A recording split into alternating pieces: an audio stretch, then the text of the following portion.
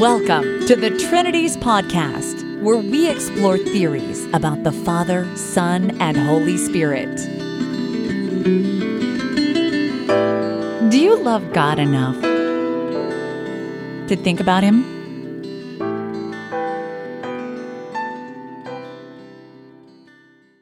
Episode 299. Does the New Testament teach Trinity monotheism? With Dale Glover, Part 1. This and the next episode of the Trinities podcast are my presentation of a conversation/debate with young Canadian evangelical apologist Dale Glover.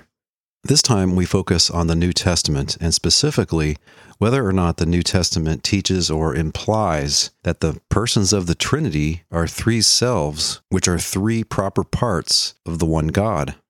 In this first part, after some initial discussion about whether or not belief in God as Trinity or some kind of Unitarian theology are strictly required for salvation, then Dale and I each give our opening statements, each one giving a summary case for his position from the New Testament. In his opening, he presents the argument that you can see in the blog post for this episode at trinities.org. In my opening, I present a concise case that the New Testament teaches that the one true God just is the Father alone. I focus particularly on four facts, which I claim constitute strong evidence that the New Testament authors were Unitarian in their view of the one God, rather than Trinitarian. Here then is apologist Dale Glover.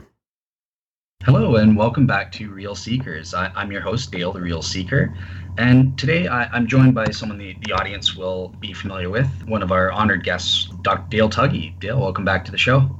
Thanks for having me, Dale. We had you on, I think about a month ago, discussing the philosophical or logical coherence of the Trinity, but we kind of left to the side the issue, well, okay, let's pretend I did a great job and the Trinity is logically coherent. You still had other objections based on, well, is it biblically coherent or biblically consistent? And that's what I want to focus on in this show, is the notion of the Trinity and or even Trinity monotheism, which is the model I went for. Is that consistent with the Bible itself? In the first place, just to sort of kick off the discussion, so I know that you're familiar with all of the various philosophical models. Let's pretend, for the sake of argument, I am able to convince you that the Bible itself does teach that there are multiple individuals that do in some way or another constitute one God. Are there any philosophical models that you think come close to representing that? Or how would you come to grips with that philosophically, if I could establish that? That's a pretty big if, but if there are really three divine individuals that constitute one God, certainly the Father and the Son have to be selves. So then I would have to reject all the one self views and probably go for a three self view, assuming I was convinced that the Holy Spirit was a person just like the Father and the Son. And if you say they're parts, that rules out a lot of the three self views as well. I mean, you're looking at something more like the theory propounded by William Lane Craig or the Christian philosopher Stephen Layman, which explicitly says that the persons of the Trinity are parts of the Trinity.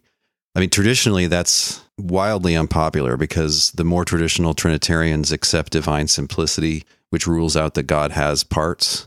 And so the more traditional Trinitarians don't ever want to say that the persons are parts of God. But that is one way of understanding Trinitarianism as not confused. You just say, well, there's one God, there's three parts of that God. You've basically dropped the traditional, claim in the Athanasian Creed that each one individually is God or fully God or all of God by himself. If you drop that, you can make sense of one whole with three proper parts.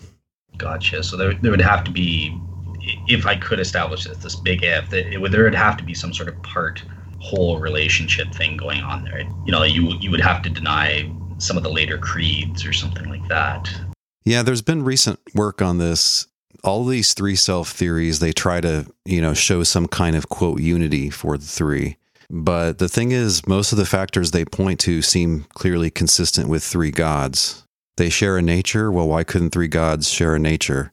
They're necessarily unified in will. Well, why couldn't there be three gods like that? They enjoy perichoretic unity, like their minds are transparent to one another or something like that. Why couldn't there be three gods like that? And it looks like the answer is conceivably there could be, so then those factors don't show how the three are one God. Yeah, but if you make them proper parts of a whole, okay, well, I think you took care of that problem. However, it's not clear that the persons are fully divine, right? Because now they're just God parts. None of them is a God. More traditional view would be all of them are God, but they're the same God. But now we're saying, actually, they're parts of God. I just wanted to get that out there, not to present myself as overly ambitious or anything like that. I know that you're well familiar with the material and that sort of thing, but let's get straight into it. Let's look at what the Bible itself has to say. And in our first show, I put forward one of my questions to you was, you're a Unitarian. Is it essential to believe Unitarianism in order to be saved? And I just wanted to sort of put forward a case, well, what about on the opposite end? Because for me as a Trinitarian, I do believe that belief in some kind of multiplicity within the Godhead is essential to belief. And I did want to try and present a quick, what are my evidences for this, or reasons? Why do I think that the quote-unquote Trinity is essential in one form or another? So just to quickly lay it out, there are two explicit verses that I think can prove that believing in Jesus' deity is essential to salvation. The first of those is Romans chapter 10, verses 9 to 13. Basically, in that verse, it's saying that in order to be saved, one must confess Jesus as Lord. In context, when it's using the word Kyrios or Lord there, it's talking about Yahweh, and it's referencing an Old Testament book where the Lord is identified to Yahweh. So it's not just saying he's a Lord in terms of like a non-divine or human authority or something like that. It's actually confessing Jesus as the Lord in the sense that the Old Testament uses the word Lord. It's referencing Joel chapters 2 and 32 and chapter 3, verse 5, where you have to call on the name of the Lord. Paul seems to be associating confession as Jesus as Lord with this Old Testament text, saying you have to call on the name of the Lord or name of Yahweh at the time of his return to be saved. The second explicit verse is in John chapter 8, verse 24, which is basically Jesus is talking to the Pharisees, and he uses the divine name and applies it to himself, I am. And if you do not believe that Jesus is I am, you will die in your sins. So these are the two explicit verses in a nutshell that I think do kind of hint that you have to think that Jesus is uniquely associated as Yahweh in some way, and if you don't, then you're going to be damned. And the final argument is an implicit argument. So Dale's got a great video where he tackles the three different ways people can argue to be a Trinitarian. So I've taken two of those. But yeah, with the implicit argument, basically I think there's countless verses. So I won't name any specific ones, but there are countless verses that I think Tuggy will agree, where it's important that we recognize, show proper worship to Yahweh alone, no other deities, nothing in creation. Worship, showing the proper attitude towards Yahweh as the only God, the only creator, the only one worthy of worship is essential. You could be killed. It's a capital offense if you worship pagan idols or something like that. So there's this implication that ensuring that you're showing the proper attitude only to God, whether that's a Unitarian God or a Trinitarian God, the people that are associated with God, there's this strong implication that that's essential to salvation. So that's basically my three-pronged reasons as to why I do think that it is essential to recognize the truth about God's nature. So yeah, I'll turn it to you, Tuggy, for your response.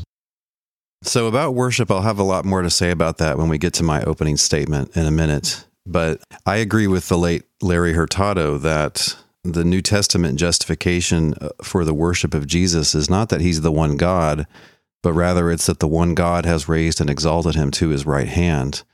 He's not a God. He's not a rival God. Worshiping him is to the glory of the God who raised and exalted him. That's the New Testament idea. about the other verses, I mean, I don't think they show what you want them to show. So take Jesus' statement in John 8:24. I told you that you would die in your sins, for you will die in your sins unless you believe that I would translate it as I am He. And I think you can find the key to this 4 chapters earlier when Jesus is talking to the woman and she says, I know that Messiah is coming, who's called Christ. When he comes, he will proclaim all things to us. Jesus said to her, I am He. So in Greek, just I am, the one who is speaking to you. So you look at the end of John, what you have to believe is that Jesus is God's Christ, not that he's God. And there is no divine name in John 8:24, but only the phrase, ego eimi, I am, which is normally translated as I am He or I am the one. It's a phrase used for self-identification. We know what the punchline is of John. He's very clear about that. So I think it's an overreading to say you have to believe that I am God himself or something like that, or that I have a divine nature. About Romans 10, I mean, in the very same verse, he's distinguishing between Jesus and God. He says, if you confess with your lips that Jesus is Lord and believe in your heart that God raised him from the dead, you will be saved. There's 2 different beings there. This is how Paul always is. Look at the very start of Romans. He distinguishes between God and Jesus. Now, he does apply in verse 13, an Old Testament text. I mean, you have to remember there are no quotation marks in ancient times, but yeah, he's seemingly reproducing the wording of some Old Testament text when he says, everyone who calls on the name of the Lord shall be saved. And in their original context, the Lord there, that would be Yahweh, the proper name of the one God. But he just thinks there's another application. When you take a Yahweh text and apply it to Jesus, you're not supposed to infer that Jesus is Yahweh himself. And no New Testament writer does that. And no character in the New Testament does that, because that's a fallacy. I call it the fulfillment fallacy. Just because you're fulfilling a prediction that was originally about someone, it doesn't follow that you're that same someone. They thought that Scripture could have multiple meanings because God's really the author, and they think Jesus is another fulfillment. So it's like the text in Isaiah, about this baby who will be born, whose name is Emmanuel. That was a baby in the time of Isaiah. And I believe traditional Jewish interpretation is that was King Hezekiah. Okay, so when Matthew says that was fulfilled in Jesus, he doesn't think that Jesus is Hezekiah. That's not his point at all. But what he thinks is that there's another fulfillment of this prediction, and Jesus is it. So let's respect the distinctions that the authors are making and not overread them. Both of these authors distinguish between God and Jesus constantly. I don't want to spend too much time on this because I know that we want to get to the main case. I guess I'll just ask a couple quick follow-up questions if that's okay. Mm-hmm. Okay, so I hear you that getting it right in terms of is God a Unitarian concept or Trinitarian or whatever is not essential in your view. Do you mind just maybe listing to the audience what are the essential beliefs? So obviously you think you have to believe Jesus is the Messiah or God's Christ. But yeah, do you mind just sort of listing like what are the essential things that one needs to believe and do? I'm not sure you can give a precise essential list. I mean, look, it's a transaction between persons. It's a personal relationship thing. So it's coming to a new covenant relationship with God. But the way the New Testament summarizes what has to be believed is basically the slogan that Jesus is the Son of God or that Jesus is the Christ. And so I think it's the propositions that are in and around that you could say are required. It's kind of up to God what he wants to require. He knows what individuals know and what they should know and, what can be demanded of them. And it might be somewhat different. But obviously you have to believe in God. You have to believe that God sent Jesus.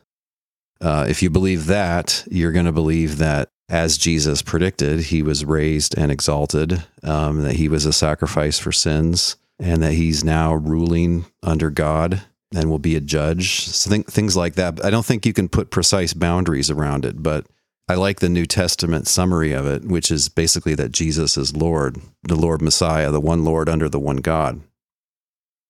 Gotcha. Okay. All right. Yeah, cool. I just wanted to get that take from you.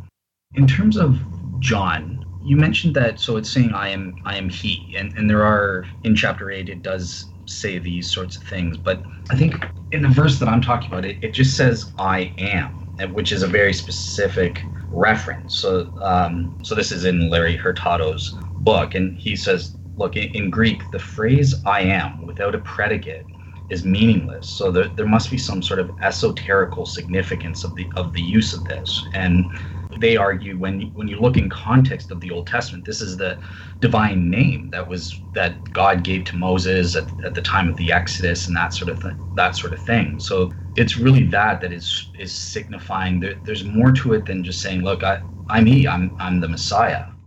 That's not right as concerns the grammar. I mean, it's a formula of self-identification. So that's why in John chapter 9, when they're interrogating the man born blind who was healed by Jesus, and they say, hey, are you the guy that used to beg by the gate? He says, ego eimi. Yes, I'm that man, or I am he. When Jesus is walking on the water in one of the Gospels, I think it's Mark, and he says, don't be afraid, it is I. Yeah, that's same phrase, ego eimi. That's a right translation. So whenever you see I am he, I think in the New Testament, the translator supplies the pronoun he there, but it's ego eimi. Okay, all right, cool. And so in Romans 9:5, and the reason I'm quoting this is it's connected to the Romans 10. Romans 9 through 11 is all sort of connected. This actually calls Jesus God, ho theos. It's one of two examples. I think Titus 2:13 also says this as well, but it actually says Jesus is God. I'm speaking the truth in Christ. I'm not lying. And then later on in verse 5, to them belong the patriarchs, and from their race, according to the flesh, is the Christ, who is God over all. So this would seem to be connected, and it actually calls Jesus God directly. So yeah, like what's your take on that? A biblical perspective is the word God can be applied to beings other than God. So even if it's calling Jesus God directly, that shouldn't be thought a way of identifying Jesus with the one God, right? Satan's called the God of this world, but he's not the one God. This is a notoriously difficult verse precisely because of the Greek grammar involved. And so you can read many long articles about this. And what the experts will tell you is that it's ambiguous. And so if you look in the New Revised Standard Version footnotes, they give you a translation on which Jesus is not called God. But my point is, let's interpret mainly by the clear text. And I'll talk more about God terminology in the New Testament in my opening statement. I think there's some important context there. But we don't want to build any doctrine on difficult to translate verses where the grammarians seem to not be able to settle the matter. So just look at the rest of Paul. He distinguishes the one God from Jesus constantly. A couple of times he calls the Father the God of Jesus. So he doesn't think they're both God. He thinks the one true God is the Father, just like he says in several places. What about the implication argument? It's saying that it is important to show the proper reference to only God and nothing else in creation and that sort of thing. What was your take on that again? So just an argument from worship, like from worship to the deity of Christ? Well, recognizing the absolute uniqueness of God, whatever that is, and only towards God, like not ascribing false praise or worship to things that don't deserve it in creation because they're not God. I think that's very important, as Paul says in Romans 1, to not worship the creature rather than the creator, right? That's what the idolaters and pagans do. The New Testament perspective is worship of Jesus isn't that. It's not worshiping a creature rather than the creator. It's honoring God by means of honoring his servant who he has exalted to a place of honor. So it's really not comparable to idolatry, and they're not worried about that kind of objection. I think some theologians and apologists think there's this ironclad rule that the only being that can be given worship in principle just is the one God himself. Keep in mind that worship just means honoring. There's lots of people we should honor. We should honor our rulers. We should honor our parents. But even in a religious context, I mean, the New Testament perspective is that we also religiously honor the Son of God. So you see this most prominently in Revelation chapter 5. Chapter 4, you have God on the throne, And then Jesus, who has been killed, the lamb who has been slain, is brought into his throne room. And then the people in this scene, this heavenly vision, they worship God and they worship Jesus. Not because Jesus is God, but because of his service to God. They're quite explicit. So they worship God because he's the unique creator, the one true God. In chapter 4, chapter 5, they worship Jesus because he's bought for God people from all the nations, just to paraphrase. So they think there can be worship of someone who's not God if it's authorized by God. Yeah, my only issue, though, is so Trinitarians are ascribing more than just what you're saying. You think that the New Testament says, right? Like that we are worshiping Jesus as God. So do you think the implied argument would sort of imply that full-on Trinitarians, people that believe in the Nicene Creed, we're in trouble because we're worshiping the creature? Or it's not a good thing. On a practical level, it involves people confusing the two together and giving honor that should go to God alone to someone who is somebody else. This is not a good thing, but I don't think it's a salvation disqualifying thing. The same people will also turn around and distinguish Jesus from God and think of them as two, particularly when reading Scripture. So, I mean, when you're confused, sometimes you think P and sometimes you think not P. Your mind can't find a place to rest. And I think that's how, in practice, Trinitarian commitment works. Sometimes you think Jesus is God himself, and sometimes you think he's somebody else. And then you try to kind of split the difference between those somehow by taking a more subtle position. But the New Testament writers are pretty firm in not confusing the two together, right? They're two beings. One's a man, one's a God. But still, nonetheless, the exalted Jesus is very godlike in his position and power and glory. So there's that. But anyway. Okay, perfect. So as promised, yeah, I'll let that topic go so we can concentrate on the main question that you want to focus on. When the Trinities podcast returns, my opening statement, a summary case that according to the New Testament, the one God just is the Father alone, and not the Trinity.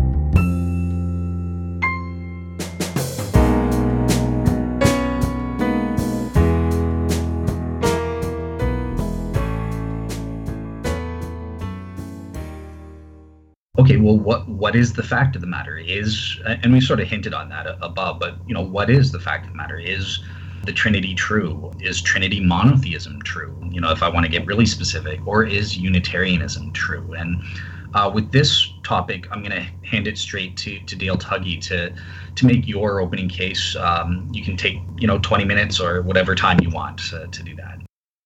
Okay, thanks, Dale. So I'm going to sketch my outline case from the New Testament that the one God is the Father and not the Trinity.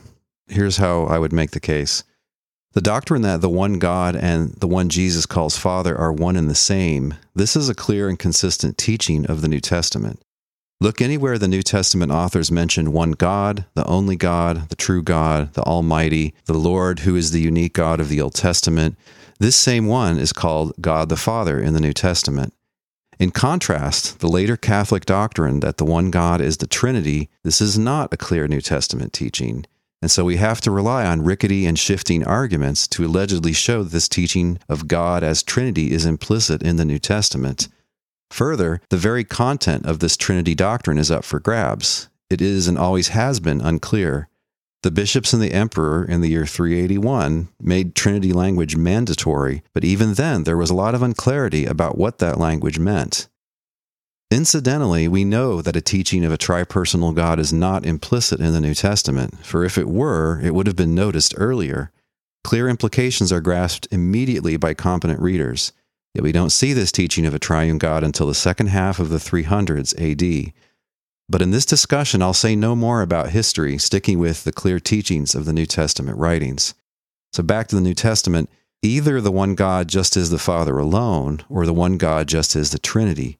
Each position rules out the other.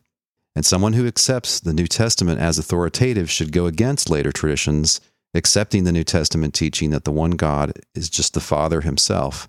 In John 17, 1-3, Jesus reveals his belief that the Father is, quote, the only true God. If the Father is the only true God, then no one else is. And in 1 Corinthians 8, Paul tells us that while the pagans believe in various gods, as far as Christians are concerned, there is, quote, one God, the Father. In John 8:54, Jesus says to his Jewish opponents, if I glorify myself, my glory is nothing. It is my Father who glorifies me, he of whom you say, he is our God. Right. The God of the Jews, the only God in both Old Testament and New Testament, is the one Jesus calls my Father. Jesus and his Jewish opponents agree on this.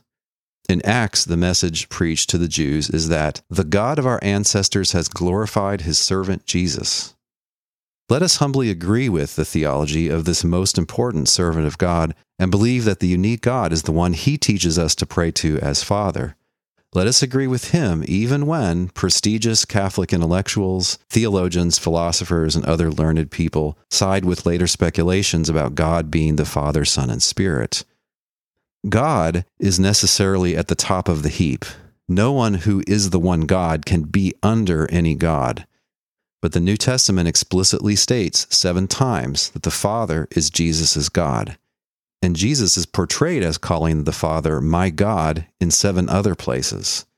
These Father as Jesus' God texts are not the subject of significant interpretive, translation, or textual disputes. They are explicit, as clear as can be. Do we want to know who the one God is? Listen to Jesus, if indeed you respect him as your master and teacher. Although he towers above any mere prophet, and now that he's exalted, he must be worshipped even by angels, still in the New Testament, like you, Jesus is subject to the unique God, the Father. In John 20, after his resurrection, Jesus says to Mary Magdalene, do not hold on to me because I have not yet ascended to the Father, but go to my brothers and say to them, I am ascending to my Father and your Father, to my God and your God. In the New Testament, Jesus is not taught to be the same God as the Father or any God at all. There is only one God, the Father, and he is, as Paul says in 1 Corinthians 11:3, the head of Jesus, his Christ. In 1 Corinthians 15:20-28, Paul could hardly be more clear that even though all other things are subjected to him, the risen and exalted Jesus is still the servant of the one God, God the Father. We should agree with Paul, who is an important hand-picked messenger from the Lord Jesus. In the rest of my statement, I want to highlight 4 indisputable facts about the New Testament, facts which you can check for yourselves after the discussion is over. Each of the facts would be very surprising if these authors thought that the one God is the Trinity, but none would be surprising if these authors think the one God is the Father alone. Thus, these facts strongly confirm my thesis that in the New Testament, the one God is the Father. In other words, that they are Unitarian in their theology, against the thesis that these authors really think that the one God is the Trinity. So first, grab a concordance or look in a word index in your study Bible or do some word searches in your favorite Bible app. The first fact is that in the New Testament, the word God nearly always refers to the Father, while no word in the New Testament refers to the Trinity. If the New Testament authors were Trinitarians, we'd expect them to sometimes use the word God to refer to the Trinity. But they never do. Not according to me, but according to all competent textual scholars of the New Testament. We'd expect them to somewhat spread the title God around between the three, often calling the Son or the Spirit God in addition to the Father. But this is not what we see. In the New Testament, God is nearly always the Father. All textual scholars agree, in a small handful of cases, no more than 8 in the whole New Testament, it can be argued that the word God refers to the Son.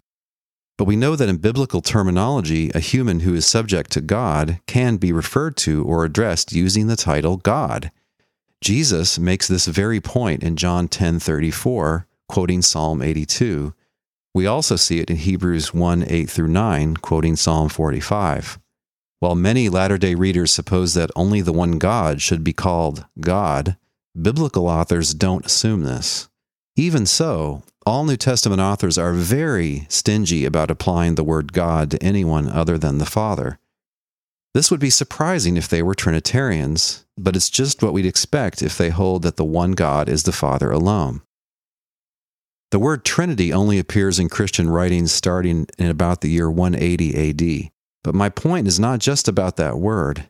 It is vanishingly unlikely that the New Testament authors believed in a triune God and yet had no word or phrase whatever by which to refer to that God. The very first thing a Trinitarian will do is to coin a word or a phrase to refer to the triune God as such.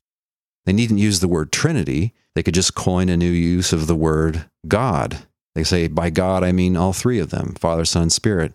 Or they could talk of the heavenly three, or the triple God, or the divine three, and make clear that this is supposed to be the one true God. But we don't see any term or phrase in the Bible which was then understood to refer to a tripersonal God. These authors' lack of any word or phrase for the Trinity is exactly what we'd expect if they instead held the one God to be the Father alone. This fact confirms the thesis that they were Unitarians over the thesis that they were Trinitarians. To move on to the next point, when you seek to comprehend any serious writing, it's always smart to look for its thesis statement. When we do this with the four Gospels, we find something that would be shocking if these authors were Trinitarians. So my second fact is that all four Gospel writers feature a mere man compatible main thesis. That is to say, a thesis which one can easily accept while believing that Jesus is human and not divine. This thesis is that Jesus is God's Messiah, his Christ. While this thesis is plainly and repeatedly stated throughout these books, it is highlighted at certain key moments. In the first three Gospels, Jesus privately asks his disciples who they think he is, and their leader Peter replies, "You are the Messiah." And he gets it, right? That's the point of the narrative.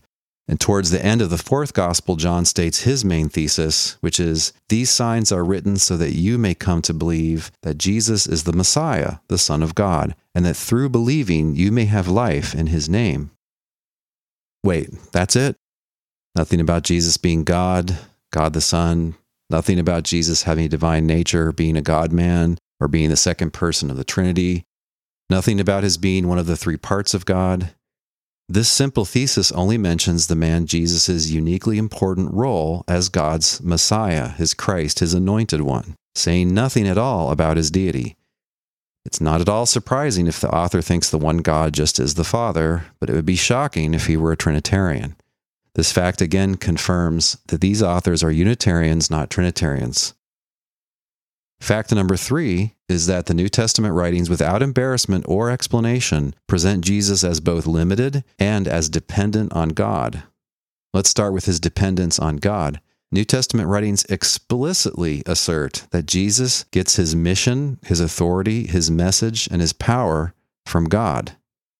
In a sense, the New Testament Jesus is sporting a number of divine qualities. Who could be a savior? Who could preach God's word? Who could forgive sins? Who could do things that require divine power? The New Testament answer is God's anointed one. God is working through this man and has empowered him in unique ways. No writer shows any embarrassment about Jesus' dependence on God in these ways, even though for a Jew, the Almighty God does not take orders from anyone, does not get his authority, message, or power from anyone. Do these authors make the convoluted distinctions beloved by some Trinitarians, that Jesus was subordinated to God as a man, but not as divine? We don't see that anywhere in the New Testament. And they always present Jesus as having some obvious limits in comparison with God. Jesus tells us that he didn't know the day or hour of his future return, although God did. These authors are unembarrassed to imply that Jesus at that time knew less than God. Hence their consistent portrayals of him as learning, asking questions, even feeling anxious about what's going to happen. Like us, the New Testament Jesus puts his faith and trust in God. They even quote him without comment as implying that God is good in some way that Jesus is not. Mark 10:18. Again, the New Testament is explicit that God is immortal, whereas the man Jesus died. Happily, his God and our God then raised him and made him immortal. In contrast, we should believe that God is essentially immortal, and this not because of any other. It's just part of his divine perfection. The New Testament always portrays Jesus as a real man. He has a real human mom, although according to Matthew and Luke, not a human father. Rather, God miraculously makes Mary pregnant. Jesus, the angel in Luke 1:35 says, is begotten in Mary by God. As with ordinary human reproduction, it is assumed here that Jesus was brought into existence at some point in this miraculous pregnancy. He's not portrayed as traveling from some other realm to enter Mary's womb. But the one God, by definition, is eternal. He never began to exist. He can't be begotten. How can these authors sit back while the reader infers that Jesus came to exist in this miraculous pregnancy? Notably, no New Testament author shows any concern whatever to assert the eternal existence of the Son of God. Unlike partisans of the Nicene Creed since the 4th century, New Testament authors don't say anything to rule out that Jesus came into existence. Now, if you think there's some New Testament passage that teaches Jesus' pre-existence, his existence before his conception, I'll remind you that he's supposed to be a real man, a descendant of David. But for the purpose of this debate, I can grant you that Jesus existed before the world was created. That would make him really old. But notice that existing before the creation of the cosmos does not imply having always existed. That's just not a New Testament teaching. All these apparent limits on Jesus are simply left to stand in the New Testament. This is incredibly unlikely if the authors were Trinitarians. Trinitarians would not want to leave you with the impression that Jesus is less than fully divine. But it makes sense if they simply had no need to argue for the deity of Christ, because, like other Jews, they believed in exactly one deity, God the Father, which, as I mentioned, is a clear and foundational teaching throughout the New Testament.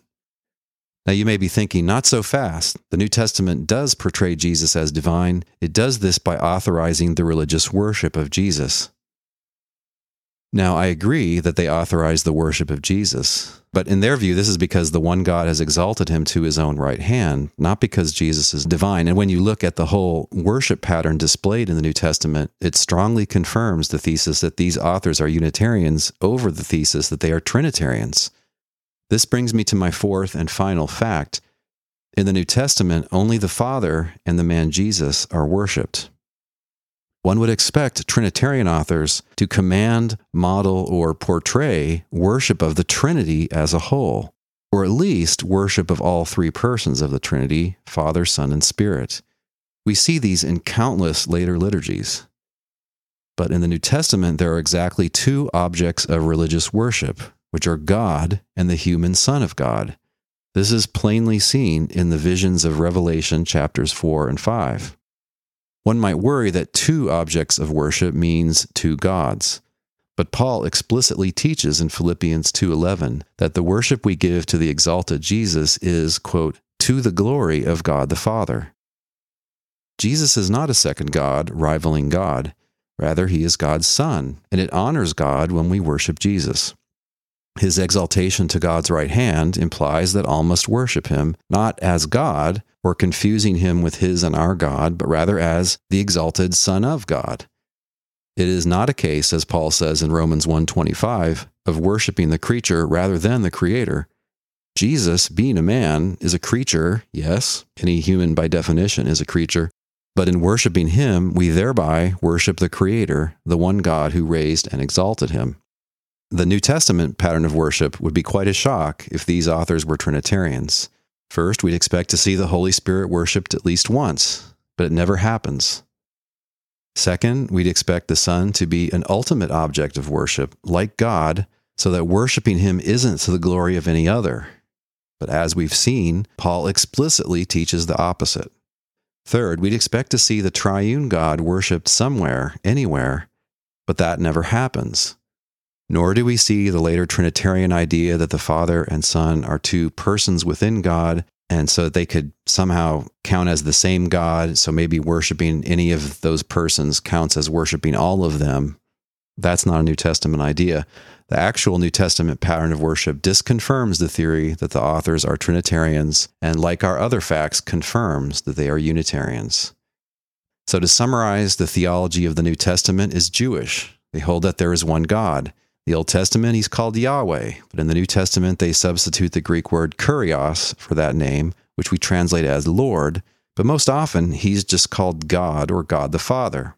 These authors don't confuse him, the Lord God, with his human Son, the Lord Jesus Christ.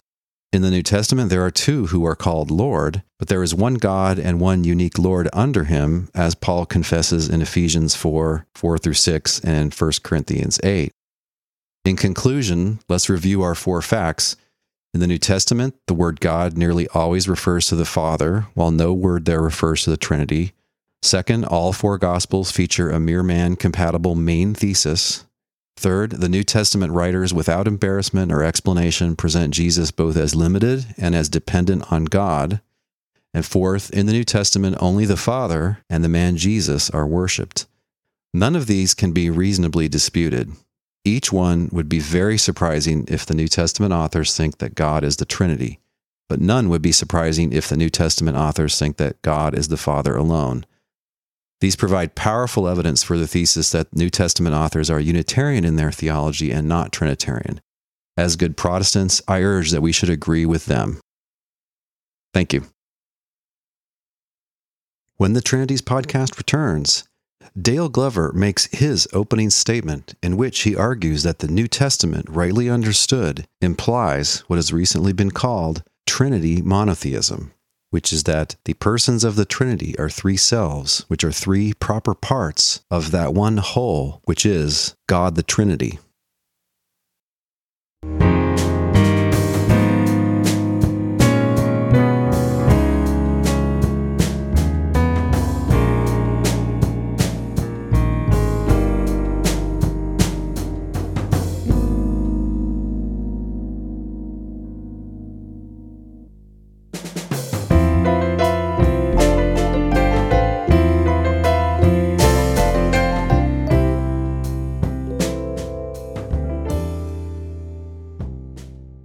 Thank you very much for that opening statement. I told you in private, I really appreciate the systematic approach, and it's kind of a Bayesian type approach. What hypothesis makes sense in light of these data that you're giving? So yeah, I think that's something to think about. Now, I'm going to put forward my case, but I'm going to apologize to both Dale and the audience because I typed up 30 pages worth of prep notes based, to have organized Bible verses and responses to objections. It looks like I saved the rough copy of my notes, which are a little disorganized in that. So just forgive me if I'm not as organized as I was planning to be if I'd saved the proper notes. I'll spend some time making my case here. So as the audience knows, I'm a social Trinitarian. I believe in the Trinity monotheism model. I tried to come up with a deductive argument to try and argue as close as we can for that. But I want to admit straight up that there's nowhere in the Bible where it explicitly teaches the Trinity monotheism model, nor does it speak of God as one being with 3 persons. This type of philosophical language, I think, came later as Christians took the raw elements of the scripture and made sense of it using Greek philosophical terminology. So what I like to do, I prefer Richard Bauckham's approach, his notion of the divine identity. I think it's really helpful and puts the relevant scriptures in the context of Jewish monotheism, saying that Jesus and the Holy Spirit and God the Father share in the quote-unquote divine identity of God. So just to lay out the premises of my argument. So premise number 1 would be the Bible clearly says there is only one God. Just off the top of my head, the Bible verse that I would have quoted would be the Shema, Deuteronomy. And there are quotes by Paul quoting Deuteronomy and affirming, there is only one God here. In terms of that God, in the Hebrew, it can be a complex unity. So however you define that, it's an open concept. But I think we would both reject divine simplicity on that front.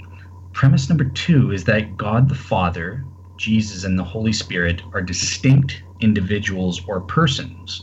They stand in interpersonal I-thou relations to each other. So no Bible verses to help me, but just off the top of my head, Jesus speaks to God, prays to God in the Garden of Gethsemane and says, not as I will, but as you will, talking to God the Father and that sort of thing. So premise number 3 is anything which has one or more of what I call the Yahweh identifying features or the God identifying features is minimally a proper, distinctive, and essential part of God or Yahweh. So in terms of God identifying features. I think in the Old Testament, Richard Bauckham really lays it out.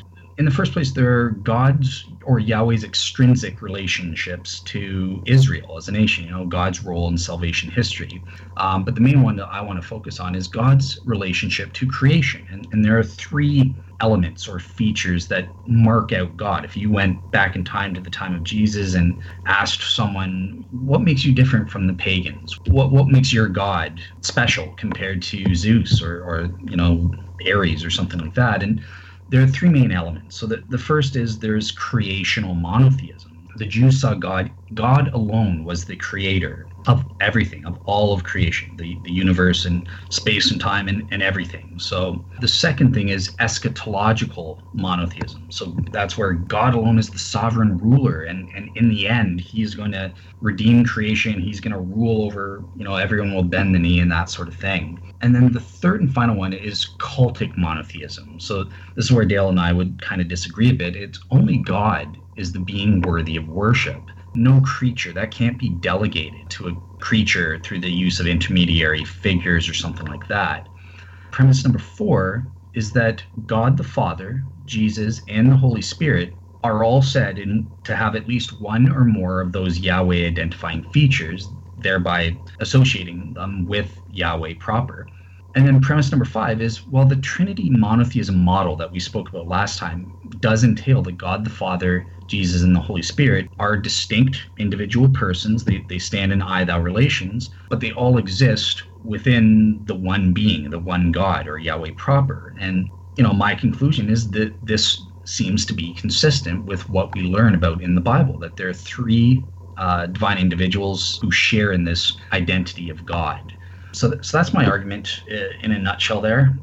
In terms of the premises, so I think I'll focus on, just off the top of my head, I know that the two major ones, I wanted to look at Paul and I wanted to look at John, because they're the earliest and the latest writings of the New Testament. So with Jesus, for example, how do we know he had these identifying features? Well, John chapter 1, verse 1, a very famous and commonly cited verse, says, look, in the beginning was the Word, and this Word was with God, so it distinguishes him from God the Father, and he was God.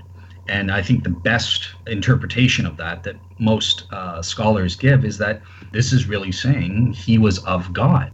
Now, Dale Tuggy has a great video on that. He kind of outlines problems with that, because he goes, there are 4 different views that one can read this, but I'll let him bring that up in the question period.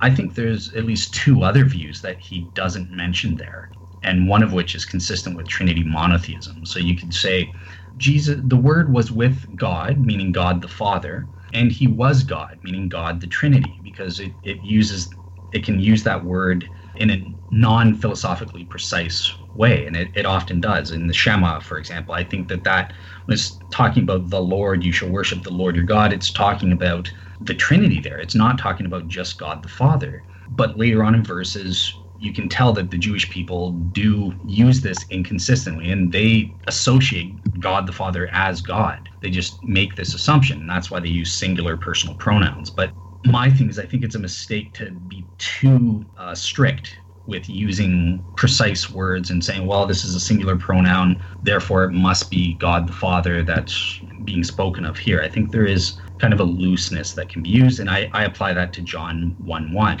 And the other verse that I wanted to use was Philippians chapter 2 from Paul, to say that Jesus is associated with eschatological monotheism as well as cultic monotheism, Jesus being worshipped and that sort of thing. There are various elements with the Philippians. Okay, so it's associating it with creation. We worship Jesus above all creation. It's saying that he was in the form of God, and a linguistic argument that Tuggy's Dale's aware of with his debate and Chris Dade is, look, this is unique to Jesus. So whatever it's saying, this is being in the form of God is unique to Jesus. It's not just speaking about being in the image of God or something like that. It's an entirely different thing that Jesus has here. And it seems to be saying, based on the word use, that Jesus had equality with God. It wasn't something that he needed to grasp for. He lost that during his time of humiliation, and then he was exalted again after his resurrection and that sort of thing by God the Father. other arguments apart from the linguistic thing is, well, this verse is associated with Isaiah chapter 45, which is specifically an eschatological and cultic monotheistic verse, according to N.T. Wright. It's talking about how the end times are going to come.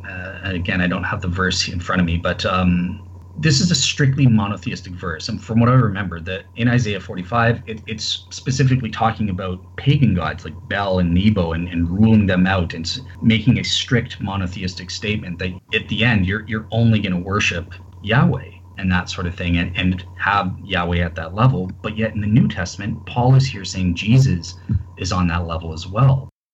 N.T. Wright also makes an argument about Adam. Jesus is the new Adam in Paul's thinking, and this references Genesis 1:3. So there's kind of this illusion or contrast where Adam, he wanted to grasp for God. He wanted to have knowledge like God of good and evil, whereas Jesus didn't need to do that. So there's that contrast of an argument.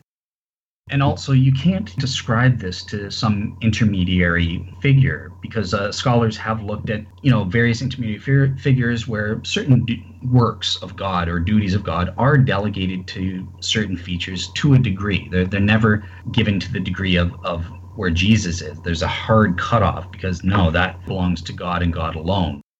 I think that the best examples are Yael in the Apocalypse of Abraham, according to Bauckham. There's also Melchizedek in another non-biblical book, and they really seem to delegate special functions to these intermediary figures. But there is this hard cutoff where Jesus alone, he in the first place gets this divine thing. They can't be worshipped, and that's explicit in the New Testament with, saying don't worship Peter or don't worship an angel or something like that. They're just creatures. So there is this hard distinction, and that becomes especially strict in Second Temple Judaism and would make sense with the apostles who were from Galilee, rural Galilee and that sort of thing. So I think that's a more likely interpretation. Okay, so one thing I do want to admit here is Dale is correct when he objects that, look, in Acts chapter 2, the apostles present the gospel, they don't mention anything about Jesus' deity there. So I guess it wasn't needed, or more probably they just weren't thinking about it. And I actually do accept the position that I don't think in the first place no one knew of Jesus' deity until after his resurrection. I kind of agree with Bart Ehrman's take on that. I think that's where it kind of got started, where they realized, well, Jesus is associated in some unique way with Yahweh himself. He's to be identified through his functions or the works, as N.T. Wright would put it. And it's the identity of personal self-continuity, as I think how Richard Bauckham would say it. It's not numerical identity or anything like that. Now, what about the Holy Spirit? How do I associate the Holy Spirit? This is often pneumatology is often a neglected field here. So essentially, I think there are two ways that the New Testament identifies the Holy Spirit to be associated with Yahweh as part of this Yahweh. So the first is in regard to the new Shekinah. So in the Old Testament, there are verses about Yahweh, and at the end, so again, this is associated through eschatological monotheism. It's saying there's going to be this new presence of God. After the Babylonians destroyed the temple, the first temple, and the second temple was built, there's this sense in Judaism, look, the glory or the presence of God, the Shekinah, never returned. And it was an eschatological promise that Yahweh would return to Zion. This is how it's argued that both Jesus and the Holy Spirit represent this returning of Yahweh. And through verses like 2 Corinthians chapter 6, verse 14 to 7, verse 1. There's also Ephesians chapter 2, verses 19 to 22. And these are associated with the Old Testament texts like Ezekiel 37:27 or Isaiah 52:11. So it's saying that Jesus and the Holy Spirit are the ones that fulfill these functions that were specifically unique to Yahweh. And the second way to associate the Holy Spirit is, again, similar to what I said here, but it's this notion of the new Exodus. So the Holy Spirit represents this new Exodus.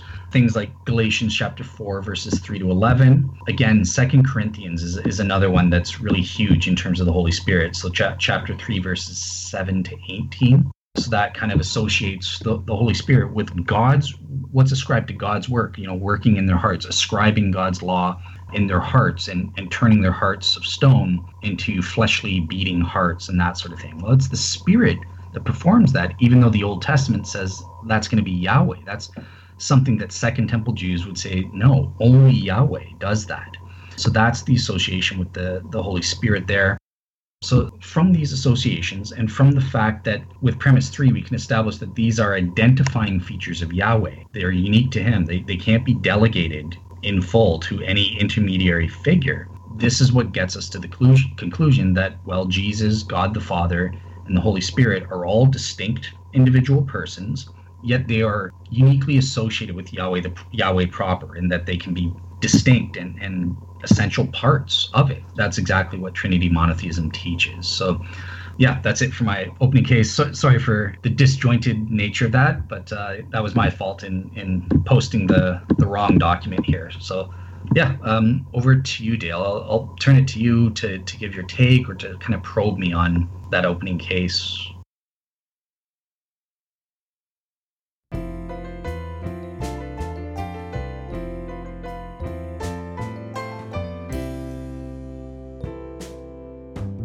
Next week, Dale and I spend a lot of time going back and forth arguing about these biblical issues, and it starts off with my trying to poke holes in the argument that you just heard. Thanks to Dale for a good discussion. On the blog post for this episode at trinities.org, you can find a link to his Real Seeker Ministries. This week's thinking music is the track Number 0 by Jesse Spillane. As always, there's a link on the blog post for this episode at trinities.org where you can listen to or download that entire track.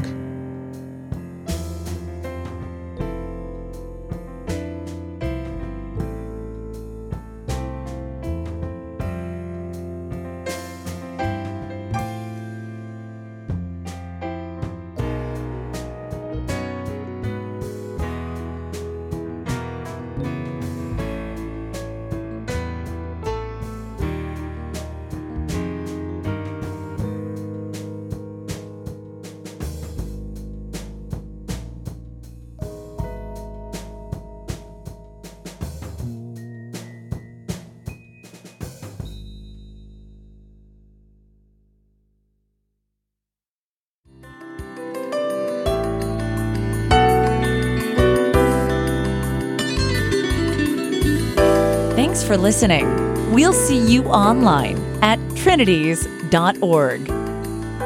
Till next time, don't forget to love God with all your mind.